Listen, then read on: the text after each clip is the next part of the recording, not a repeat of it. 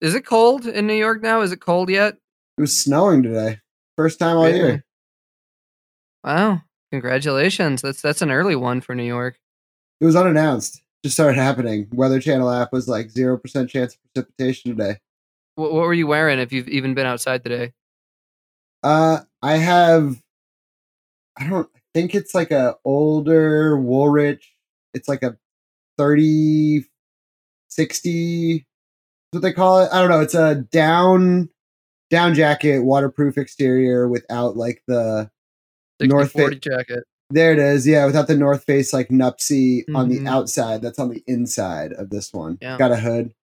I don't really know what to call it. It's like a little longer than your standard Nupsy, but not much longer. Proved a good coat. If you had to start stripping features off of it, what would you lose first? Oh man, that's a tough one. Does it have like a hood? Does it have pockets? Does it have a drawstring? Yeah, it's got all the things you mentioned, all of which I treasure. Storm cuffs included. There's these like interior pockets that I don't use that much because I'm not opening it all that often, but I feel like that's a cop-out answer. Probably the hood because I can wear something with a hood underneath it is what I'll go with. Okay, the hood. You would keep the drawstring before the hood. I like the drawstring. And I also have a old TSS like wool winter coat that I wear a lot that doesn't have a hood, and it doesn't really impact me all that often.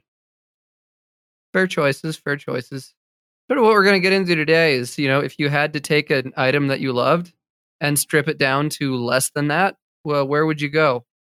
Maria Kondo the shit out of an item that you loved. Or go back to your Coco Chanel quote of, add all your features, take one off. It's got to be the hood. Or you got to take like 6 off because it's World War II.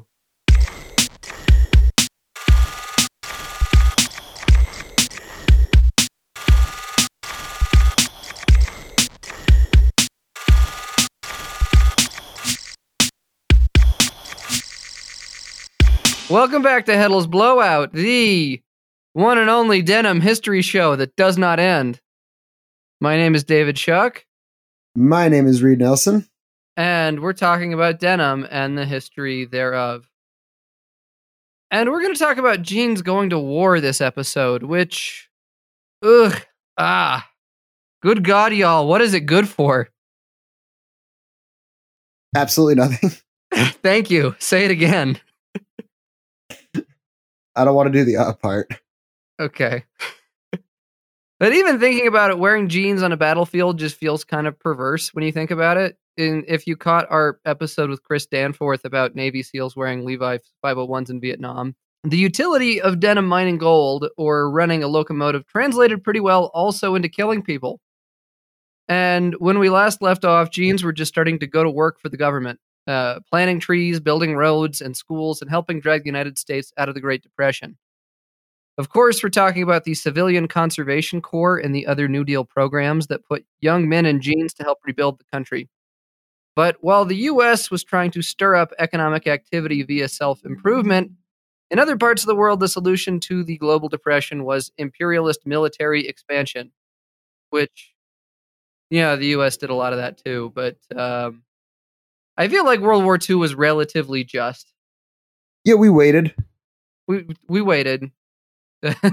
Waited and baited. Better than the ones, plural, that we're currently in. Yeah, I'd agree with that. I mean, at least there was the Maine. Yeah. Was there? Yeah, I mean, I can't believe I'm saying better. But it was, the context was justified, so. But yeah, no, absolutely. This is of all the ones we got attacked. Yeah. While the U.S. was trying to work its way out by making national parks and building schools, Japan expanded into China, Korea, Southeast Asia, and the South Pacific, Italy into East Africa, Germany into Czechoslovakia, Austria, and Poland. And this is World War II, which the United States of Denim entered almost 80 years ago on December 7th, 1941, when the Japanese Imperial Navy attacked an American naval installation at Pearl Harbor in Hawaii. Over the next 4 years, millions of Americans deployed to both the South Pacific and European theaters of World War II, and many of them brought denim with them and many more put it on for the first time at home, and jeans themselves would never look the same again.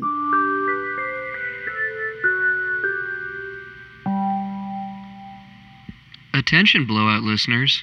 Stop by the Heddle shop for a wide assortment of sweaters, knits, and Teamster tees available in the newest colors and styles. Our denim tops and jeans for men's and boys are made in USA and are available in a rainbow of colors at a low Heddles price. Visit shop.heddles.com and use the code BLOWOUT for a special listener discount. The story of military uniforms could fill its own podcast, and I'm sure it has. But we're going to be focusing specifically on the denim uniforms issued by the military during World War II. There was some use of denim in American uniforms as early as 1908 that found evidence of the Coastal Artillery Corps, which was coastal sea defense of the United States, that they list having the number 995 coat, blue denim, and trousers blue denim as their standard uniform. The Coastal Artillery Corps, they basically put up a bunch of giant howitzers along the coast and on Long Island in case anyone tried to send a bunch of big ships at the U.S. And they had their own exceptional uniforms, it seemed, because they did it because they worked on water and the blue denim was a pseudo camouflage. Don't have really anything to back that up except other people theorizing on the internet, but they seem to be the first people in the United States military to start wearing denim. Did they remove the howitzers, or are they just sort of lingering? I think the guns are gone, but the bases and the installations are still there. If you ever go out to Montauk and go to Camp Hero, right at the end of the island, at the very tip of Long Island, you can see all of the gun encampments that they used to have there. It's a very spooky, weird place, and it's also there's a lot of conspiracy theories surrounding it that they think that there was some experiment in the 1980s where they tried to open a portal between Montauk and Philadelphia, and it let out a demon that was the basis of Stranger Things. Wait, what? Yeah. Camp Hero. I mean, that is a classic portal, the one between Montauk and Philadelphia, but how did they tie the Stranger Things demon into it? Oh, that's what Stranger Things is based off of, is apparently this experiment that supposedly happened between Montauk and the Navy Yard in Philadelphia. That's the lore surrounding Camp Hero, where there used to be the Coastal Artillery Corps that used to wear jeans. Potentially ocean camo. Yes, potentially ocean camo. Where did the Japanese denim that was used for the Japanese military uniforms that were advertised for children? That one I haven't gotten to the bottom of. Yeah, from the cowboy episode of Japanese denim military uniforms. So that's maybe another deep dive we can do later. But the military uniforms that were used in World War II were largely based off of the same uniforms that were used during the Civilian Conservation Corps that we talked about last episode. And that was a trial run for denim at a wide scale. So, if you remember, 3 million young men wore denim work uniforms between 1934 and 1942. And the denim uniform in greatest circulation in the American military in World War II was just a rebadge of that CCC one. So if you remember, the 6-124A and the 6-125A denim work shirt and trousers of the CCC became the M1937 work shirt and trousers of the U.S. military. Pretty much the exact same thing. If you look at pictures of them side by side, it's the exact same pop-over denim shirt and patch front and back pockets denim chino that everybody hated in the CCC. But they also got that Daisy May bucket hat that is very popular with repro people, or at least it was 5 to 10 years ago. Yeah, Orslo makes they call it the Daisy May. That seems like a very Orslo thing to make. Yeah, I mean, it's probably to exact specifications. No one's checking them, but Heathrow probably knocked that one out. Yeah. But just like everyone in the CCC hated the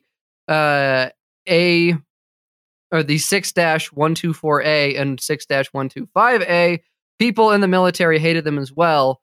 So those are updated to the M1940 work trousers and work coat, which looked more like jeans with slash pockets and a coin pocket, and the jacket had a full placket up the front, and people seem to like those a lot more. Do you think it had anything to do with the fact that the name is just way easier to say? What, M1940 versus M1937? No, the 6124A. That's just a mouthful. Yeah. I mean, I guess that was what they I doubt that's what they referred to them as when they were wearing them, of just like, soldier, get on your 6-124A and 6-125A uniform and get the hell out there and give me 20. Feels like they have some pretty rigorous communication guidelines. They might have. Yeah, keep it above code. But those denim uniforms were used for everything from construction to clothing prisoners of war. And some vintage models have PW written on them to show that they were put on prisoners of war. So, like, this is a thing that I was thinking about, that denim and denim clothing really hadn't made it out of the United States at this point. So if you were some, Japanese or German prisoner of war that was brought back to the States or put in a prisoner of war camp, they put you in jeans and a denim shirt, and that was your first encounter with that ever. I don't think it had the same connotations as like the Dude Ranch stuff did. No, I don't think so. That hopefully they were not being used as sex objects for wealthy American women, but Oh, I was just talking about status, but yes, absolutely not. That too. It feels like the PW stuff would be pretty toxic on the vintage market. Is there like a weird crew that's like, I only want prisoner of war garb? I only want things with like salt stained like tears. Yeah, fades on them. Like if I was just like searching the racks and I saw PW, I'd be like, no. Mm-hmm. Bad vibes. The biggest consumer of denim garments, though, by far was the U.S. Navy. Now, the Navy had used denim for some time, as we mentioned above, with the Coastal Artillery Corps, that denim blue worked pretty well in the water. And there's a telegram that we found that was sent to Levi's from Rear Admiral W.B. Young, in the U.S. Navy, Chief of the Bureau of Supplies and Accounts. And he said, like, this is the guy who was, responsible for ordering all the uniforms and like all the supply chain for all of the U.S. Navy. And he said here in 1944, in every invasion, dungarees are the basic battle dress of our Navy blue jackets. Dungarees are the garments you see our men wearing in all combat photos, which shows American sailors at their guns or passing the ammunition. To keep our fighting men supplied, the Navy now needs large additional supplies of these garments. Your efforts in producing Navy dungarees are just as vital as those of the workers turning out munitions of war. The Navy counts on your full cooperation so that none of our fighting men will be deprived of the dungarees they need. Say dungarees one more time, I dare you. I don't want to deprive anyone of the dungarees they need. But yeah, it's funny. The term dungarees, I guess, was a thing that the Navy really liked, as they didn't call theirs trousers at all in the official specification of their uniform. They were called dungarees. It's one of those goofy words with serious applications, like a dongle. Yeah. So I was like, wait, that's not what they're called. And someone's like, no, that's check the site. If you've spent any time at all looking at vintage clothing, you've certainly encountered a Navy dungaree trouser. They've got those 2 angled patch pockets in the front, 2 in the back, and they had ginormous Jinko level leg openings. And they think that like the theory was that if you had larger leg openings, that they wouldn't be as waterlogged as quickly, or they would be easy to take off if you fell into the ocean. And then you ever do that thing in like swimming in high school where they teach you how to turn your pants into a flotation device? Was this a thing that we did in high school? This is a thing that we did in Colorado in high school, which didn't make any sense to me because it was a landlocked state. But yeah, everyone had to take swimming, and one of the things you had to do in swimming was like jump into the pool with your clothes on and then be able to like take off your jeans or pants or whatever and tie the legs together and get them full of air so you could use them as a flotation device. You done any background research to see where the teacher of this activity is currently? See if it was sanctioned? I did, and it is state mandated that everyone has to learn how to do this in Colorado. They got to jump into the pool in front of their peers and strip. Well, you wore your swimsuit underneath your jeans. It's not weird.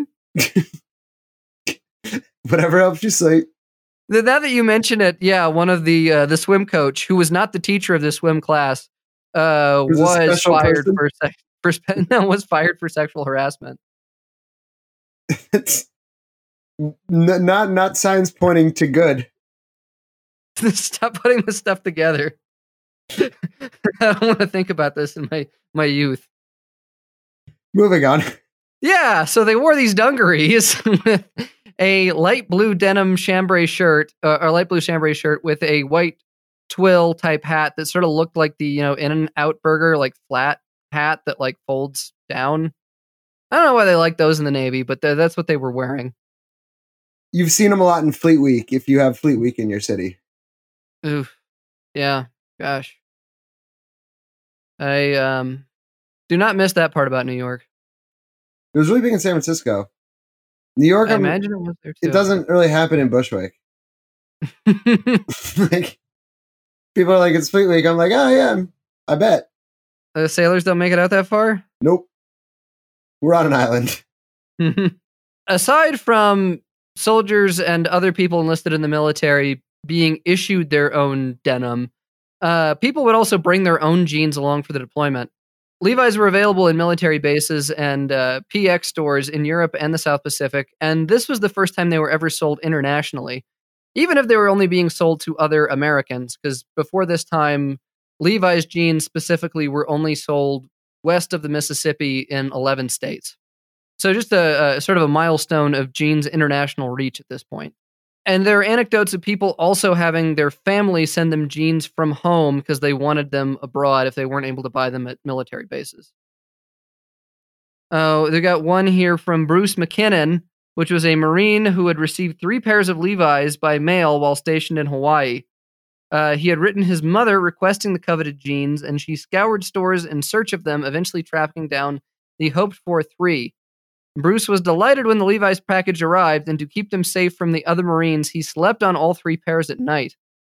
From Hawaii, Bruce shipped out to Saipan, where he was photographed there for a story that ran in the newspaper. His mother recognized Bruce instantly thanks to his curly hair and his signature blue jeans. He was wearing Levi's with the cuffs turned up, she later told a reporter.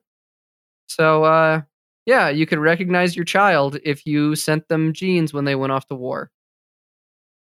And as far as I can tell, Americans were the only people wearing denim in World War II, and this was the first exposure for much of the rest of the world to encounter indigo blue denim, including those that were forced to wear it as prisoners of war. As like much of the work clothing in Europe was bleu de travail. If you know that like canvas or moleskin fabric dyed in that purpley blue benzoate color, that was very popular like 5 years ago. Those bleu de travail like chore coats. But let's take a quick break, and we'll be back to discuss how jeans jammed at home during this time period as well. For thousands of years, man has cultivated the fruit of the Sapindus mucorasi tree to wash their clothes. The emperors of China knew about them. The kings of India knew about them. Now, you know about them. Heddle's Denim Wash is a hypoallergenic and non-toxic laundry detergent made from these ancient plants. Heddle's Denim Wash. Protect your fades like the royalty they are. And we're back to talk about denim working at home. So, as we discussed in our Made in USA episode, the United States was almost entirely spared the domestic destruction of World War II. As such, America produced a lot of the war materials used by the Allied powers. Couple, statistics here just with regards to aircraft manufacturing, which the United States was 41st in the world of building aircraft in 1939, and they went to number 1 in 5 years by the end of the war. Like in 1939, they had an output of 3,000 planes, and by the end of the war, the United States has produced 300,000 planes. So an increase of 100-fold, which, it makes sense for us to have the crown because we kind of invented the airplane. Yeah, there was a complete retooling of American industry to support the war effort. And this was largely why the Allies won World War II. William S. Knudsen, who was an automotive industry executive who made he was the chairman of the Office of Production Management and member of the National Defense Advisory Commission by the Roosevelt administration to organize war production. So, like, this was the guy that sort of turned all of America's like other industry into making like tanks and bombs and aircraft and things like that. And he said, "We won because we smothered the enemy in an avalanche of production, the likes of which he had never seen nor dreamed possible." Which, that guy probably has a bit of a chip on his shoulder to claim production was the reason that the war was won. But still, it's an incredibly impressive amount of manufacturing output that happened between 1939 and 1945 in the United States. But just as much as all these assembly lines had to be redone, a lot of people had to learn how to make this stuff at the same time, and a lot of new people were in the factories doing the production. So while the typical demographic that worked in industrial manufacturing, young men, were off at war, others stepped up to build the war machine. And that was like 16 million people that served in the U.S. Armed Forces in World War II that otherwise would have been, able-bodied to do manual labor in factories like this. And women specifically were crucial to the war effort, as between 1940 and 1945, the age of Rosie the Riveter, female percentage of the U.S. workforce jumped 10 points from 27% to nearly 37%. And by 1945, nearly 1 out of every 4 married women worked outside the home. It's just a really, really big change in gender dynamics that happened like while a lot of men were out of the country fighting the war. That, more than 310,000 women worked in the U.S. aircraft industry in 1943, which was 65% of the industry's total workforce, which is up from 1% in the pre-war years. So just like it's a complete sea change here in terms of the people that were doing this kind of work, being trained in this kind of work, and existing in these environments, and also wearing new working clothing. So if you think of Rosie the Riveter, just imagine that in your head, Reed. What's Rosie the Riveter wearing? You got the bandana. Yep. She got the rolled up, like, chambray denim looking shirt. Uh-huh. You got a flexing forearm.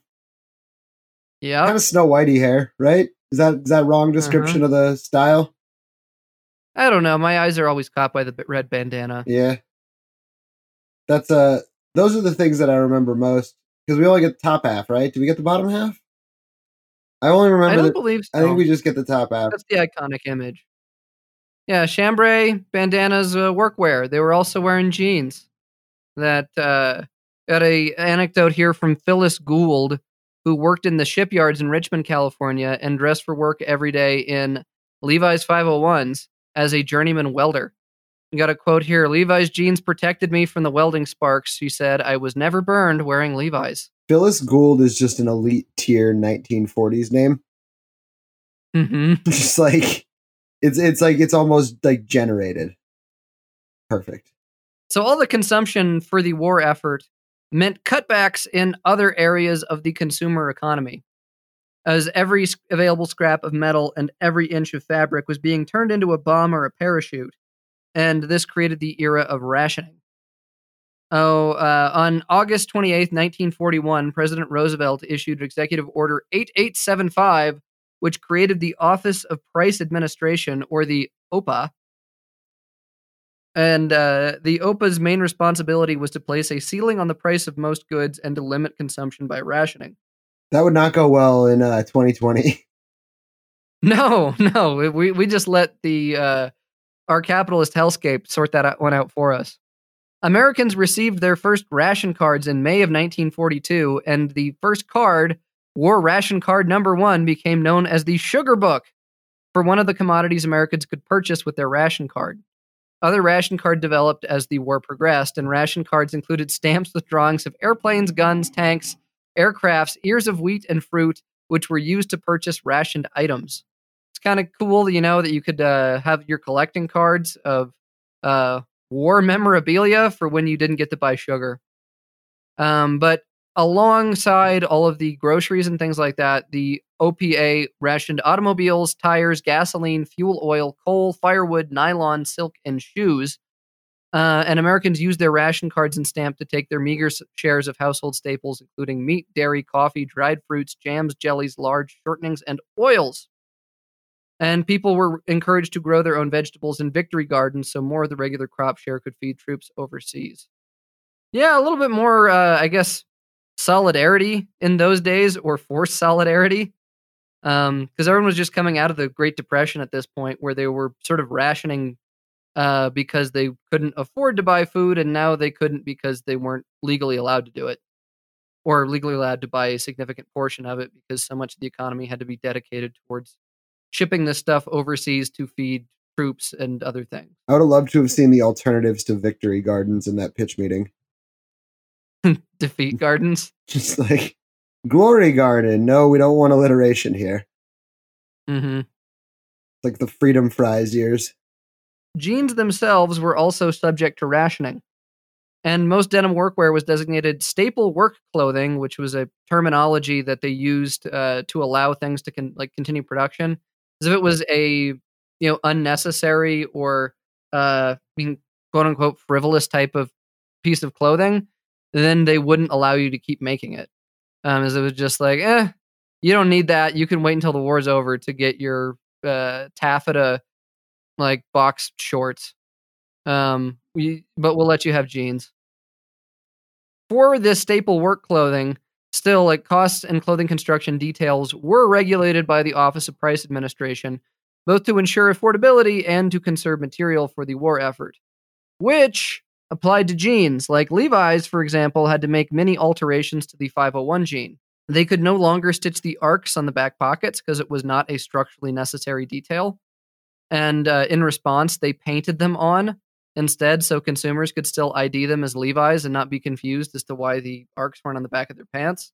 Is that why the 1944 LVCs have the painted on? I think the painted on arcuates. They also have the weird pocket bags. That is the one. Levi's 501s also lost the back cinch and the suspender buttons to save metal and extra fabric there. The standard buttons were swapped for donut-style ones that used less metal, and they lost the crotch rivets and the rivets on the coin pocket. And a lot of people will tell you that the crotch rivet went away because cowboys burned their dicks on them at the campfire, which was not the case. The dick rivet or the crotch rivet went away because of World War II rationing, not because of heat transfer at campfires. That is an urban denim legend. I have heard that legend. Mm-hmm. We're here to dispel it. Here to dispel all harmful rumors. They also used whatever fabric was available for the pocket bags, which, as you noted, was often like green herringbone twill uniform material because it was just whatever they were making a lot of. They were like, that can be used as pocket bag material, whatever. And jeans got skinnier. Until this point, jeans were baggy, straight leg things. But slimmer jeans meant using less fabric and, that could be used to make a Daisy May hat or other dungarees. And so the leg opening dropped significantly between the pre-war and the war-made jeans. And after the war was over, they brought back the arcs and the rivets on the coin pockets, but many of the cutbacks stuck around and gave birth to the modern jean as we know it today. If you talk to any denim head or any repro denim manufacturer, the 1947 Levi's 501 is the granddaddy to pretty much all of them. It looking the way it does is almost entirely attributable to wartime rationing of the change between the pre-war and the post-war 1947 jean. The slim and shapely denim jean would make a splash on returning GIs who weren't ready to reintegrate back into post-war society, but we'll get to all that and more next time on Part 9. Thank you very much for continuing to follow along with our story of denim history. Be sure to check out our Surf and Turf salmon leather wallets that are now available exclusively at shop.heddles.com, not rationed, and you can get 10% off your order, as always, with the code BLOWOUT. If you like what you've been hearing, maybe drop us a review, and if you have any questions, comments, or whatever, Reed, what is our email address? Is it blowout@heddles.com? Yes, it is. Once again, my name is David. I'm Reed. And catch you next week.